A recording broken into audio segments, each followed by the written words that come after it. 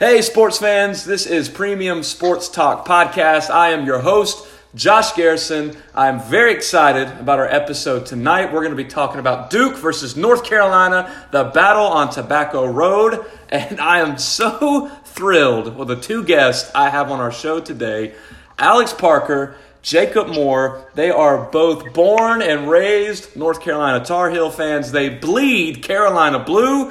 Alex and Jacob, thank you so much for joining our show today. We're going to jump right into it.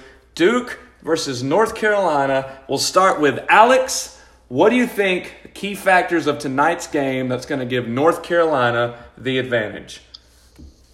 My biggest key factor, I've been thinking about this all week, offensive rebounds. Who's going to get second chance points? Whoever wins that is going to win the game, in my opinion. Because both teams can rebound the ball well. Duke obviously a little better with the baby monster in Zion.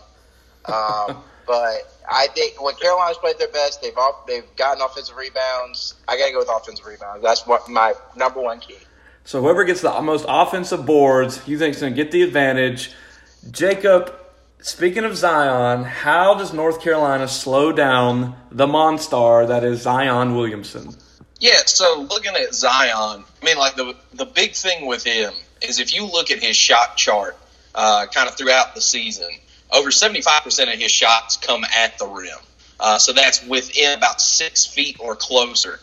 So here's the thing. If you can force him to shoot outside, he is a 29% three-point shooter, and his mid-range is not much better than that. He's still shooting the 30% range there. If you can force him outside and force him to try to knock down jumpers, you can stop him, but obviously he loves to run in transition. And so you've got one, you got to cut down on turnovers to keep him away from the rim in transition.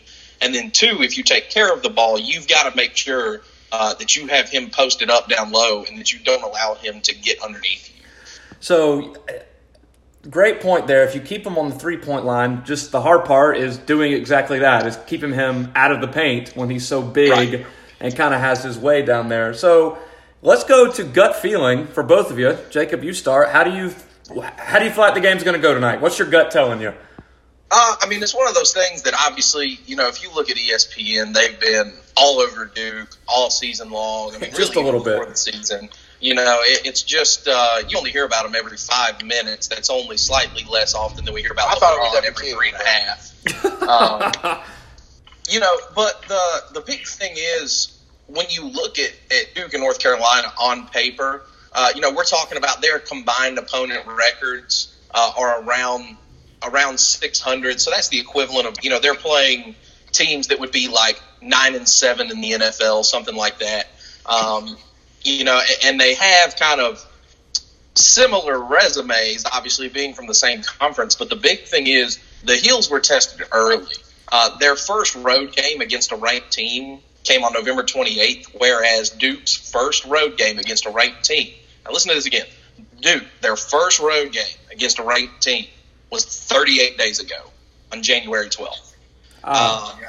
And they actually did not play a true road game until January 8th or 9th, which was the game right before that.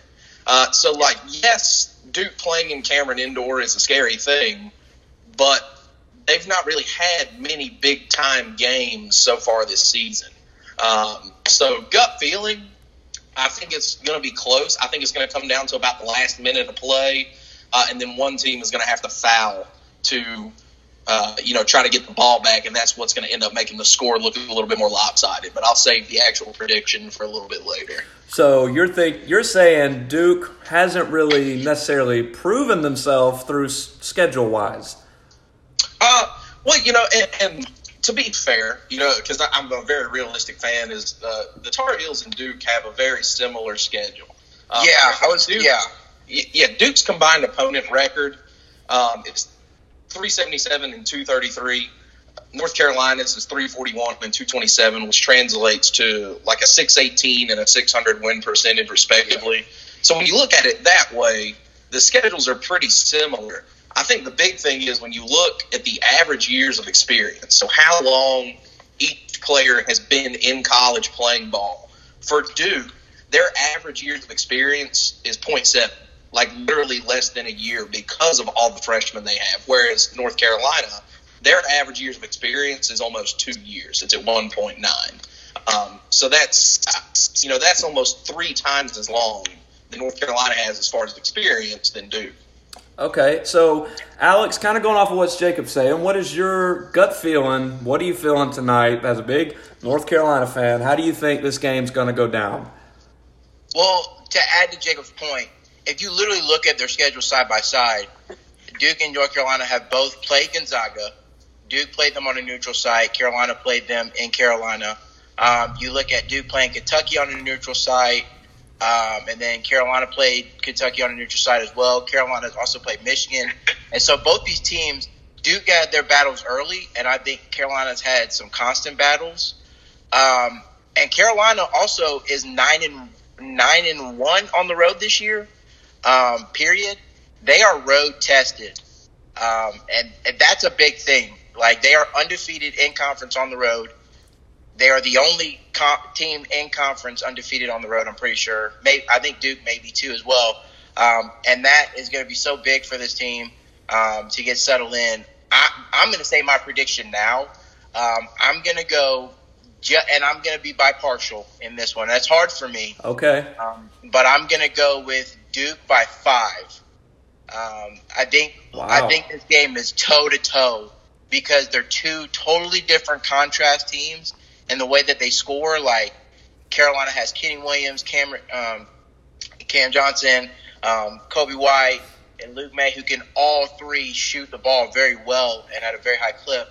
And then you look at Duke, and they literally bully you down low. And I just think that after a while, whoever will wears you down will wear you down, and I think that Duke will end up pulling it out. But I do think this will be a very tough game for Duke. This may be a tougher game than the Virginia game for them. So the interesting thing I find funny is the last few years, correct me if I'm wrong, Duke and North Carolina kind of can't win against each other on their home floor, but they'll beat each other on the opposing team's floor. Yes. That has been very true. Duke, Carolina won the ACC title in 2016 on Duke's floor with Bryce Johnson and Marcus Page. But last year they did split their home, so both teams defended home court. But besides last year, it's been a trend to go into each other's house and beat each other, which is really cool. I think it adds some oomph to the rivalry. Well, that's a good point because, like, literally you look at ticket prices for this game. Oh, they're Super Bowl prices. It was cheaper to get a nosebleed at the Super Bowl than it is to get a nosebleed for a regular season North Carolina Duke game. And I think that's what this series has been missing for the past few years. Is it's not a rivalry feel. So, and I'll say this, and part of that, as much as we hate to admit it, and let me go in on this for a little bit, it's got to be the Zion effect. And what I mean by that is, I know people hate it. It has turned into Zion Center on ESPN, but he hasn't asked for that. The guy's just incredible. So, do you think, we could be seeing a once-in-a-generation player in Zion Williamson. Has that, this is kind of a dumb question because it's obvious. Has that had a huge effect on this rivalry game tonight? I'd say so. Yeah, it has to. I think every year because Duke has a top 5 pick, that person is so spotlighted. And tonight the question will be on ESPN, how does North Carolina guard Zion? Do they put Garrison Brooks on him? Do they say Cam Johnson go guard him? Who's going to guard him? That's going to be the question. And I think that Zion does have an effect. I don't think he's the only reason why the ticket prices have risen, but I do think he is a reason. Well, and I think another big thing, too, everyone overlooks this, but if you look at any of the mock drafts that have been done recently, Zion is only number 4 overall. And, of course, I say that kind of tongue-in-cheek, like, oh, he's only the number 4 overall pick. Well, I'm the number 3. Yeah, that's quite obvious. Yeah. R.J. Barrett right now is mocked to go number 1. So we're talking about another Duke player who's on the same court, who a lot of people are saying has more NBA value than Zion even does. Really? People are saying that Zion's not going to go number 1. Right. And wow. I've seen mock drafts where they were putting Barrett over Zion. Now, and here's part of the reason why, and I'm going to ask you a question. I want you to answer honestly. Maybe you looked it up. But if you were to look at all the coverage on Zion and look at his domination, how tall would you say that Zion Williamson is? Like literally just height-wise? Yeah, like how tall? I mean, he's got to be 6'5", right? So he does look small. He does look smaller than what they list him. In my opinion, right now he's listed at 6'6", which of course we all know that means that he's probably he's really about 6'5", maybe even 6'4" and a half. 6'4" and a half. The issue is when you get into the NBA, because what he's playing is almost like a 4. I mean, he could play like a small forward, but you look at the small forwards that are in the game right now. You think of LeBron James, who's standing like 6'9", 6'10". You think of, Kevin Durant, who is dang near 7 feet tall. The fact of the matter is Zion is undersized for the NBA. Now, of course, there are the articles that come out article came out today that he put on 100 pounds in 2 years in high school to make him bigger and stronger and something like that. But I mean, it's just, and I say all that though, I don't want to take away anything from Zion in that as far as an athlete, he is probably the most complete basketball player for what he is. Right. Well, and what do y'all think about the comment? What do y'all think about the comment Roy Williams came out and said this week of Zion is the most, like you just said, Jacob, the most complete basketball player that he's ever seen in college? I mean, that's pretty big admiration coming from your rival coach. Well, he's right. Zion, nobody has stopped him this year. Virginia, the team who puts all of their chips on stopping you defensively, they had no answer for him. Right. So Zion is the real deal, in my opinion. And I was a skeptic at first. I thought he was just an Instagram player. I mean, we all know who they are. They dunk, they do all that stuff. Seventh Woods was an Instagram player. Seventh Woods, backup point guard for UNC. But he doesn't translate. That's what I thought of him. And the dude is shooting 70+% from the field. And he takes great shots. He plays great defense. The guy does it all, and he brings an energy that is crazy. I think Roy Williams' comments were spot on about Zion. So, and you guys have been, like I said, North Carolina fans your whole life. You've seen some great moments. You've seen some also moments that have hurt you a lot. So, could y'all just take us where you were on that when Rivers hit that game-winning shot? Where were you guys? Do we want to know? We probably don't want to know what happened. We probably don't want to know. I mean, it's certainly not PG. That's not the first thing. No, it ain't. That's for sure. And then I don't even want to get into the Villanova game. I mean, no, if you people say going on emotional roller coasters and this and that and the next thing, you really don't understand what emotional roller coaster is until you see probably the most circus 3-point shot ever made. From Marcus Page, where he's trying to draw a foul. There is no foul, but he somehow double clutches a 3-point shot, and it just goes right in. And you're like, we're going to overtime, and we're going to win this game. And then, not 5 seconds later, you're looking, at the fact that you lost the game by 3. And what made that game so hard, just watching it, and I'm not a fan of either, but how Villanova got off such a clean shot. It was so clean. I will never understand that. How that shot was so clean. If you look at the replay of the play, because people always ask me, what were you thinking? How did it look to you? Joel Berry goes for the steal on Ryan Arcidiacono. And then he recovers, but a little late. And so it ends up becoming a double team. And Isaiah Hicks has to make the decision. And Arcidiacono had killed us all game long that night. And Chris Jenkins, who had only had like 4 points, I think, in the whole game, is wide spank open.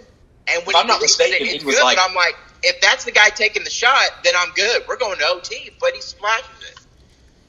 Yeah, and wasn't he like over from the 3-point line before that too? Yeah, that was his first 3-point field goal. So did that loss make next year's redemption that much sweeter? I cried. Oh, yeah. No doubt. I was hoping the Falcons could have. I was hoping the Falcons. Jacob, you talk about an emotional roller coaster. As an Atlanta fan, the 28-3. I've never been so depressed in my life after a football game. I mean, here's the thing. I mean, I had students, being a teacher, I had students like legitimately trying to report me to the school counselor because I was like actually depressed. So that would have made it. That would have made the Falcons' loss that much sweeter if we could have made it back. Well, not sweeter, but redeemed it if we could have made it back the year after. So at least as a North Carolina fan, you got that. Now, you came up short the last few seasons. But this be our closing segment. Let's kind of end it with this. What are your expectations for the Tar Heels the remainder of the season? Realistically, where do you think you guys can finish? Can you make a run in March? Where do you see yourselves? Alex, we'll start with you. This team is a different team, right? This team is not like the team who won it, where they had Justin Jackson and they had the guys down low, Kenny Meeks and Isaiah Hicks and even Tony Bradley and Luke May. But this team is a little different. They got a lot of guards. Brandon Robinson comes off the bench, plays well. Cam Johnson, Kenny Williams, Colby White, Nazir Little. They got a lot of wing players on this team. And I really like this team if they defend well, if they cause turnovers, and if they don't turn over the ball. And when they've played their best is in conference play, and that's what you want. And so I have to say this team's got a national championship ceiling. I'm going to go Elite Eight finish right now. Okay. But I really do like this team. And if they get in a bracket with, let's say they get their number 1 seed as Gonzaga, and their number 3 seed is like Texas Tech or a Purdue or somebody like that, I think they match up well in those kind of regions because Walt Williams playing the small ball and having their tallest player be Cam Johnson on the floor at some point, it creates problems for a lot of teams. And I really like this team. I think they can go to the Elite Eight. I think if they get the bracket. So Alex is saying Elite Eight. Jacob, what are you thinking? How far can this team go? Yeah, man, it's tough because watching this team throughout the season, you have games where it's like, dang it, this team could win it all. And then you have games where it's like, man, I don't know that they could have beat the middle school girls that I ref the other night. Exactly. It's just it depends on the night that you get them. But the one thing that stays consistent about Roy Williams teams, whether it be at Kansas or North Carolina, is that they are always ready for the tournament. Right. And so one of those things I think moving forward is, it's developing those young guys. You look at the point spread. No, we don't have a Zion. We don't have an R.J. Barrett. We don't have a guy who's going to go out and drop 30 every night. We have 5 or 6 players who are going to give you 10 to 15 every single night. And that's what North Carolina basketball is. And especially having Nazir Little's minutes, numbered a little bit and him not starting and playing big minutes, it's allowing him to develop yet get valuable game time against really, really good teams. So for this season, I don't see us bouncing before the Sweet 16. I think the Elite Eight is, to agree with Alex, is definitely a great pick. I think most certainly next season you'd be looking to make a Final Four or maybe even a national championship push as all that talent's developed. Okay. Well, fellas, how about I'd say we do this, if y'all are up for it, maybe a quick 5-minute little post-podcast right after the game's over just to get your initial thoughts just for 5 minutes if y'all are in. Yeah, man, we can do that. All right, so all you listeners out there, we'll come back. We'll get Jacob and Alex back on the show and find out their initial reactions right after our game tonight. It'll be late, but you can hear it tomorrow, as I'm sure a lot of people are going to be up. Once again, the Zion effect, people just going to want to see what they do. Easily to say this might be the best rival in college basketball? Easily? Best rival in sports. Yeah, it's got to be close. I mean, you think college football, you've got the Iron Bowls and stuff like that, but even with that, if you're a basketball fan, there's no rivalry that matches Duke and North Carolina. I mean, it's something that just really transcends. It kind of has a feel of the 80s Celtics and Lakers. It's just that hated And the thing I can compare it to is, as an Atlanta fan, the Falcons and Saints, there's so much hatred between those two teams. But we're excited. Fellas, thank y'all for coming on the show. We'll get y'all back on after the game tonight. This is Premium Sports Talk Podcast. I'm your host, Josh Garrison. Until next time.